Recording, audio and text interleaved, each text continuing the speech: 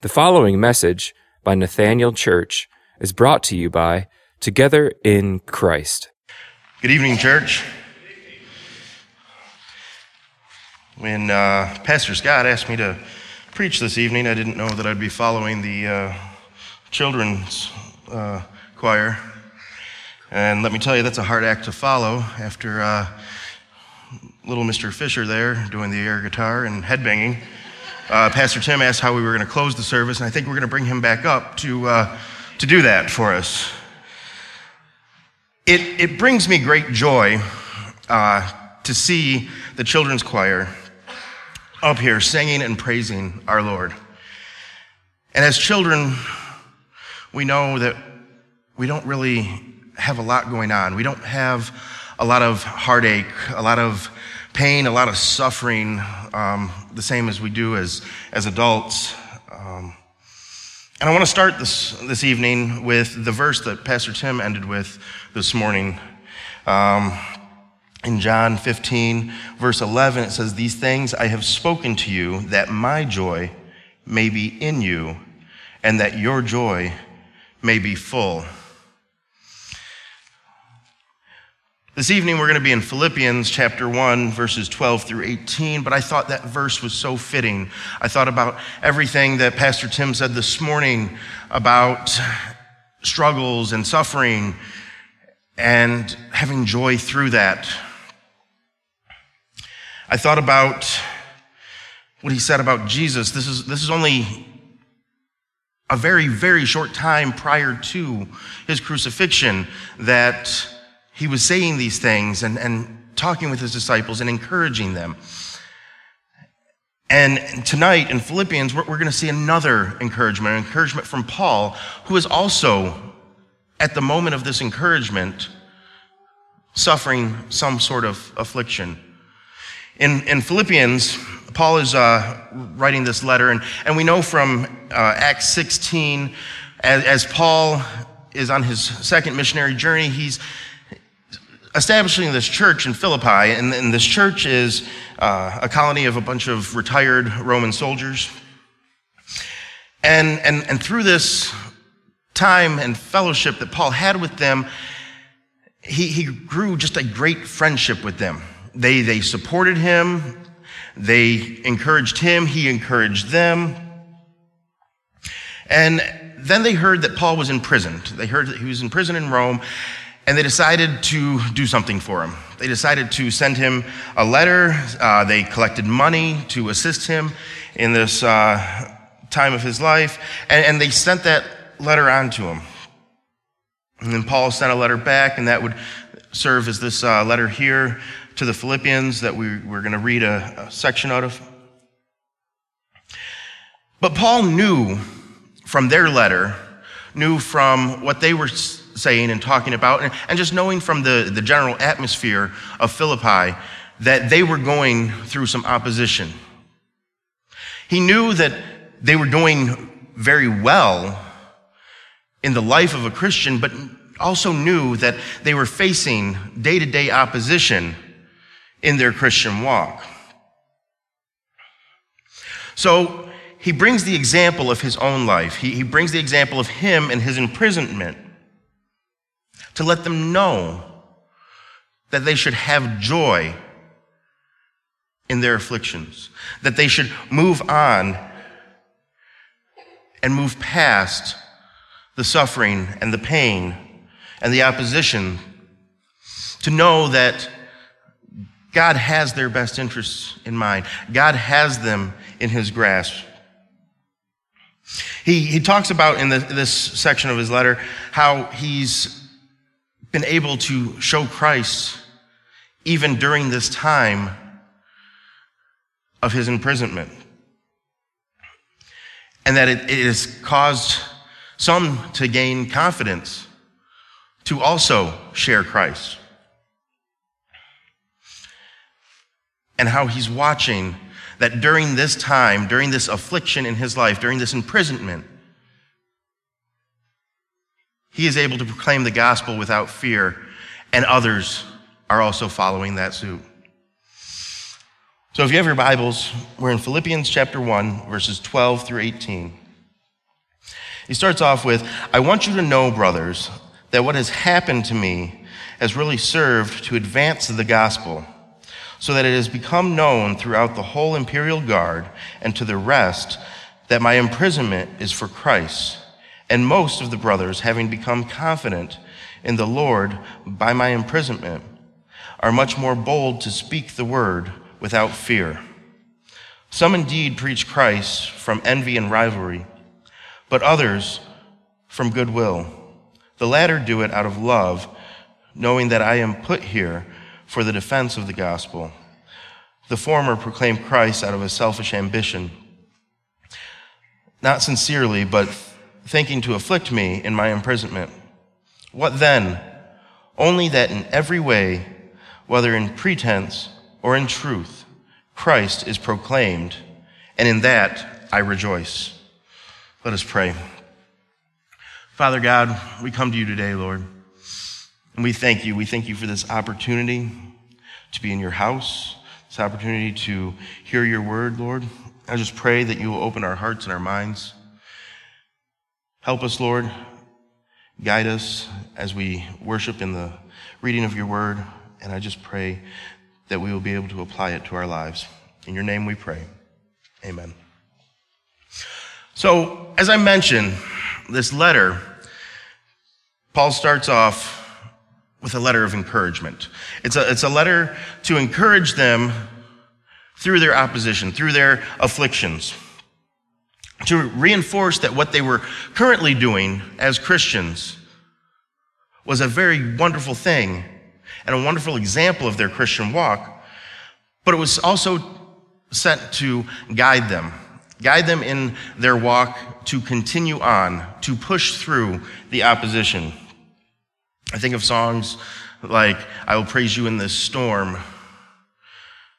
Praising God when there is all kinds of heartache, all kinds of pain, suffering. Sometimes it's hard to do.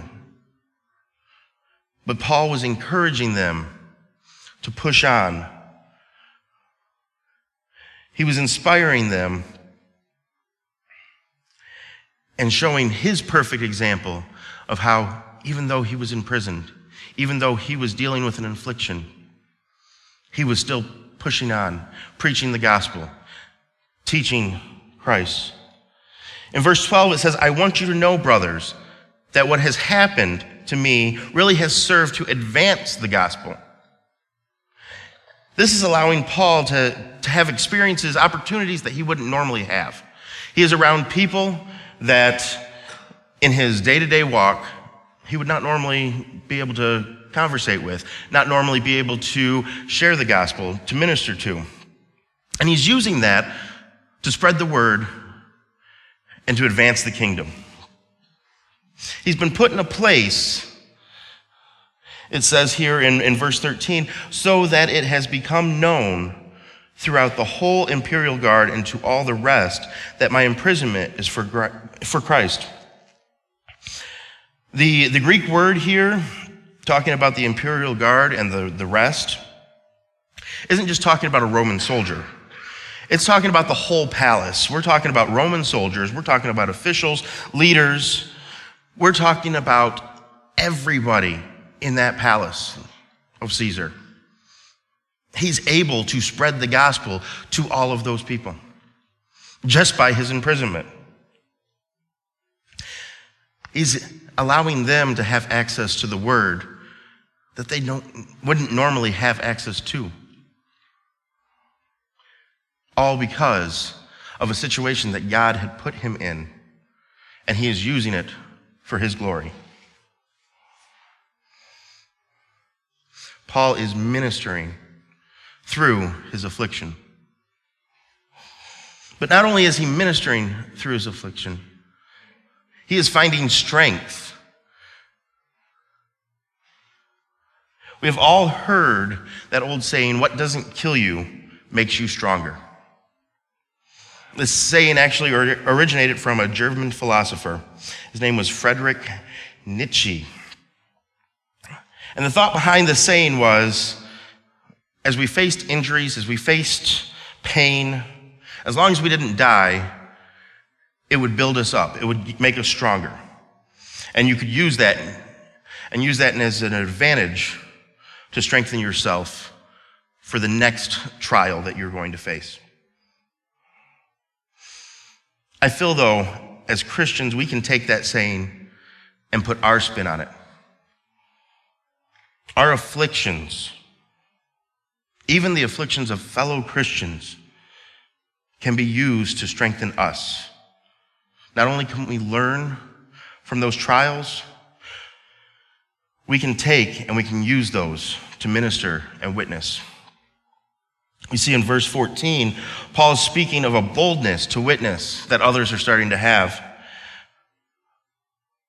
Others have gained a strength and a boldness to go on and to preach the word and to witness to others that they wouldn't normally do because of Paul's current situation, because of his affliction.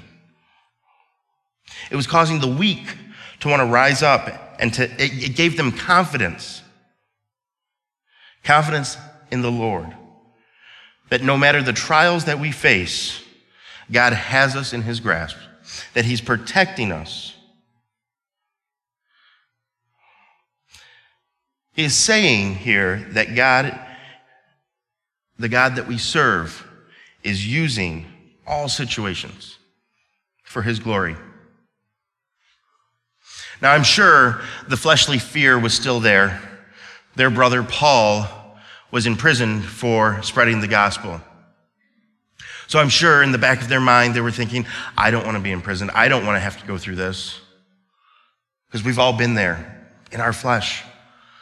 But at the same time, they were excited. They were excited to know that what Paul was going through,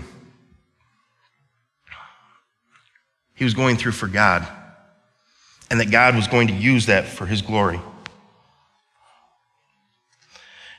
And God was going to use that to build his kingdom.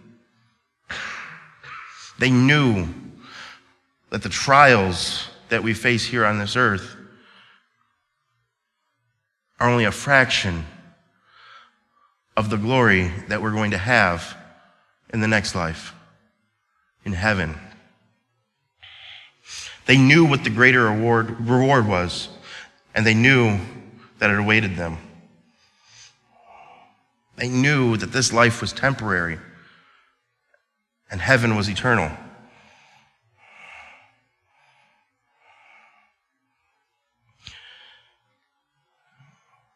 Think about things that are going on in your life. Think about a situation that may be trying you, an affliction. That situation could be happening in your life to strengthen a fellow brother or sister. I think back, I was in a position at my job. I was struggling. I was miserable. I didn't like what I was doing. I couldn't stand being there day to day. I didn't want to go. I was working long hours. I was dealing with a manager that just made me miserable. And then a friend of mine, he got that same position. He got that position at a different store, different location. And he was dealing with the same issues, some of them worse. And he didn't know how to carry on, how to move on. Nathaniel, how can I balance this in church? How can I do this and this? You've been doing it for a while. What have you been doing? And I had to look back over the years that I had been doing this. I said, hey, this is how we do it. And I helped him. I walked him through it. God had already set me up to help set him up, to help strengthen him, to help guide him. I was going through something for the purpose of helping someone else later on down the road. Paul was going through a situation where I'm sure at some points he was miserable. to help others later on down the road, whether it be the Philippians that he was writing to or even us as recipients of the letter that we're reading now.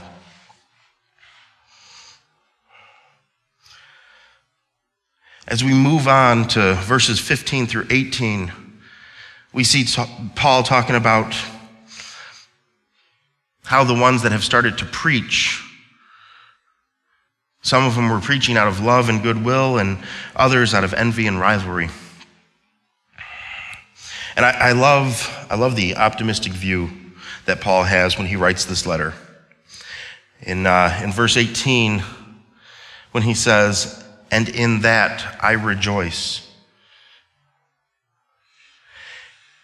I love that confidence, that optimism, because when you take these two types of people and he's rejoicing about it, you think, why? Why would Paul rejoice when some are doing it out of selfish gain? Some are attempting to afflict him because they're jealous of Paul. Not jealous because he's in prison, but jealous because of what he's been able to do and what he has been doing and what he's accomplishing. Why? Why is he finding joy in this? Well, he's finding joy in this because he knows when Christ is spoken, when Jesus is taught, when the Gospels are breathed, God will use that for his glory and for his honor. He knows that God takes everything and uses it for his good. I think about Romans 8:28. It says, "And we know that for those who love God, all things work together for good, for those who are called according to his purpose."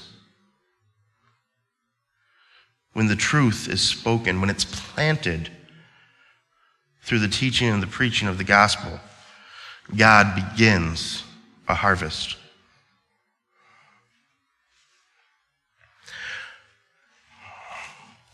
I think the significance that Paul's trying to get across here is that through his imprisonment, through his affliction,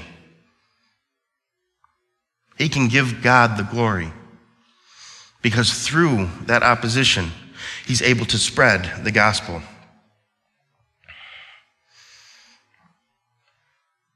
Now it's talking about being in prison, but that's any kind of affliction. A job that's causing you pain, a terminal illness, friends or family, dealing with challenges with them. All of those situations can be used for kingdom work, as long as we make Christ our center, make Christ our focus. We can find Christ in all things. And through that, we need to teach and preach the gospel every moment that we have. Whether it just be from showing people Christ through our actions, not even just our words, but our actions, to actually speaking the gospel to those around us. God can be putting us in situations that we don't understand for the sole purpose to expand the kingdom. For every situation in our lives, good, bad, or indifferent, should be used for his glorification. This year has been particularly difficult in my family's life, and we are only 2 months in. On January 1st, we had a funeral for my great aunt who passed away on Christmas. We celebrated her life and her memory, and we celebrated it because we knew she was going home to be with our Lord. Yesterday, my family said goodbye to my cousin, my great aunt's son.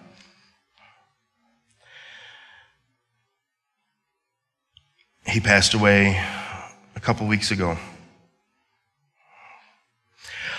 But we can have peace and we can have joy in knowing that both of them are at home with our Lord. And we can use that situation, even though it hurts us, even though it's causing us heartache here on this earth for a selfish reason. We can use the example of their lives and knowing that they're with Christ to preach and teach the gospel. And we have. We've shown Christ in that situation through the example of their life, through talking about how they lived for Christ while they were here. Trials, struggles, afflictions, pain, heartache, all of these things are difficult to deal with. But we're not alone. Every one of you, every one of us deals with that daily. As God's children, we are promised to be persecuted. We are promised to go through struggles. We are promised to go through trials. But we are also promised the glory of the kingdom. I was talking with somebody one time and they're like, I don't understand why I'm suffering so much. It doesn't make sense. I've turned my life over to God, and yet I'm suffering. And my thought and my words to them was, Jesus himself suffered a terrible, terrible death. He suffered for you and I. He suffered for proclaiming the good news.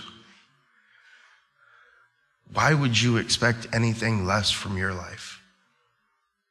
If the King of Kings and the Lord of Lords suffered, why, as servants of a holy God, as proclaimers of the gospel, would we expect anything less? We are going to suffer. Scripture promises us that. We know that here on this earth, we are going to go through trials. But heaven awaits us. That is our reward. That is our glory. That is our gift.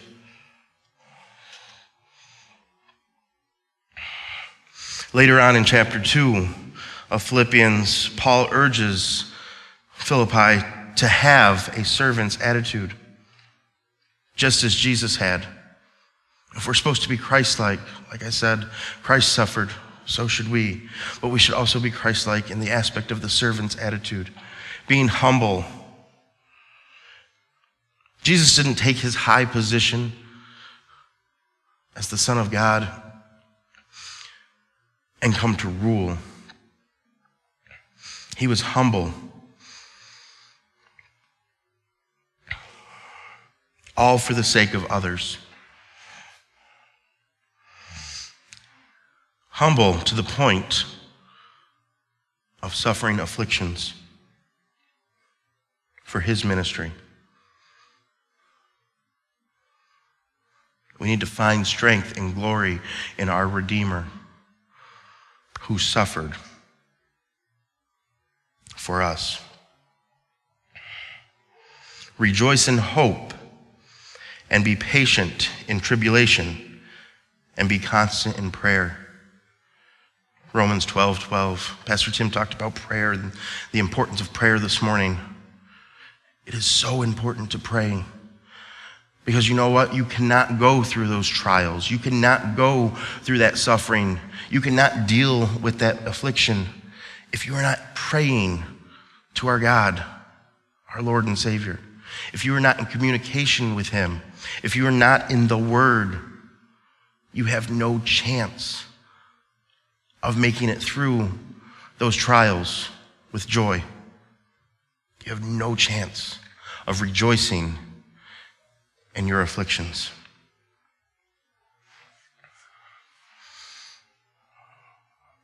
Look to him as the example of the great servant, the suffering servant. Look to him as the example of encouragement in our trials. And look to him in the example of love, so that we can have joy and we can have peace in all situations.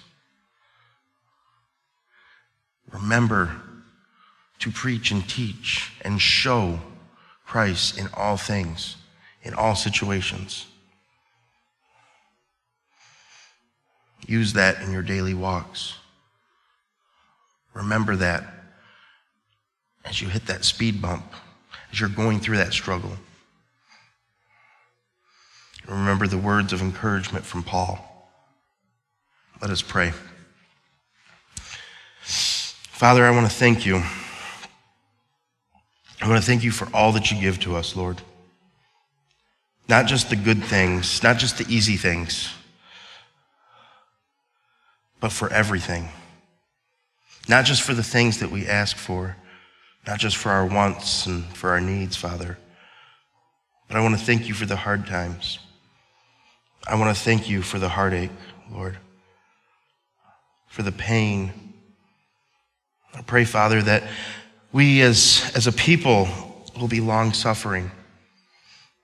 And I just pray that you will grant us the patience to wait out the situations or the afflictions in our lives, Lord.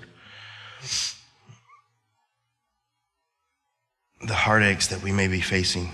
Father, I pray that we can find you in all conditions, and that we can endure, and that we can find you and just speak your word. Help us, Lord, to face them head on. Help us to use what is going on in our lives, Lord, for your glory, for your honor. I pray that you help us to minister to those around us, Lord, allowing us to be like Paul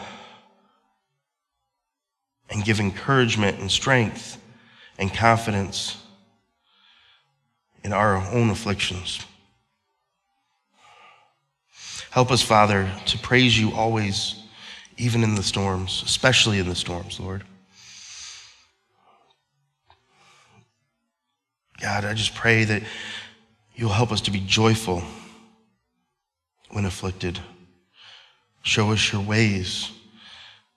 Guide us and strengthen us, Lord.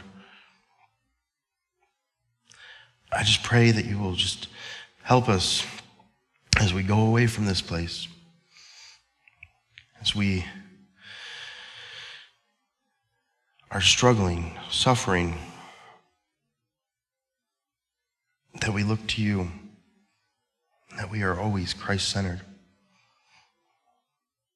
I pray that we can use situations, use your words to minister to others, Lord. Give us a boldness to teach and preach. Encourage us, Lord. In your heaven and holy name I pray. Amen.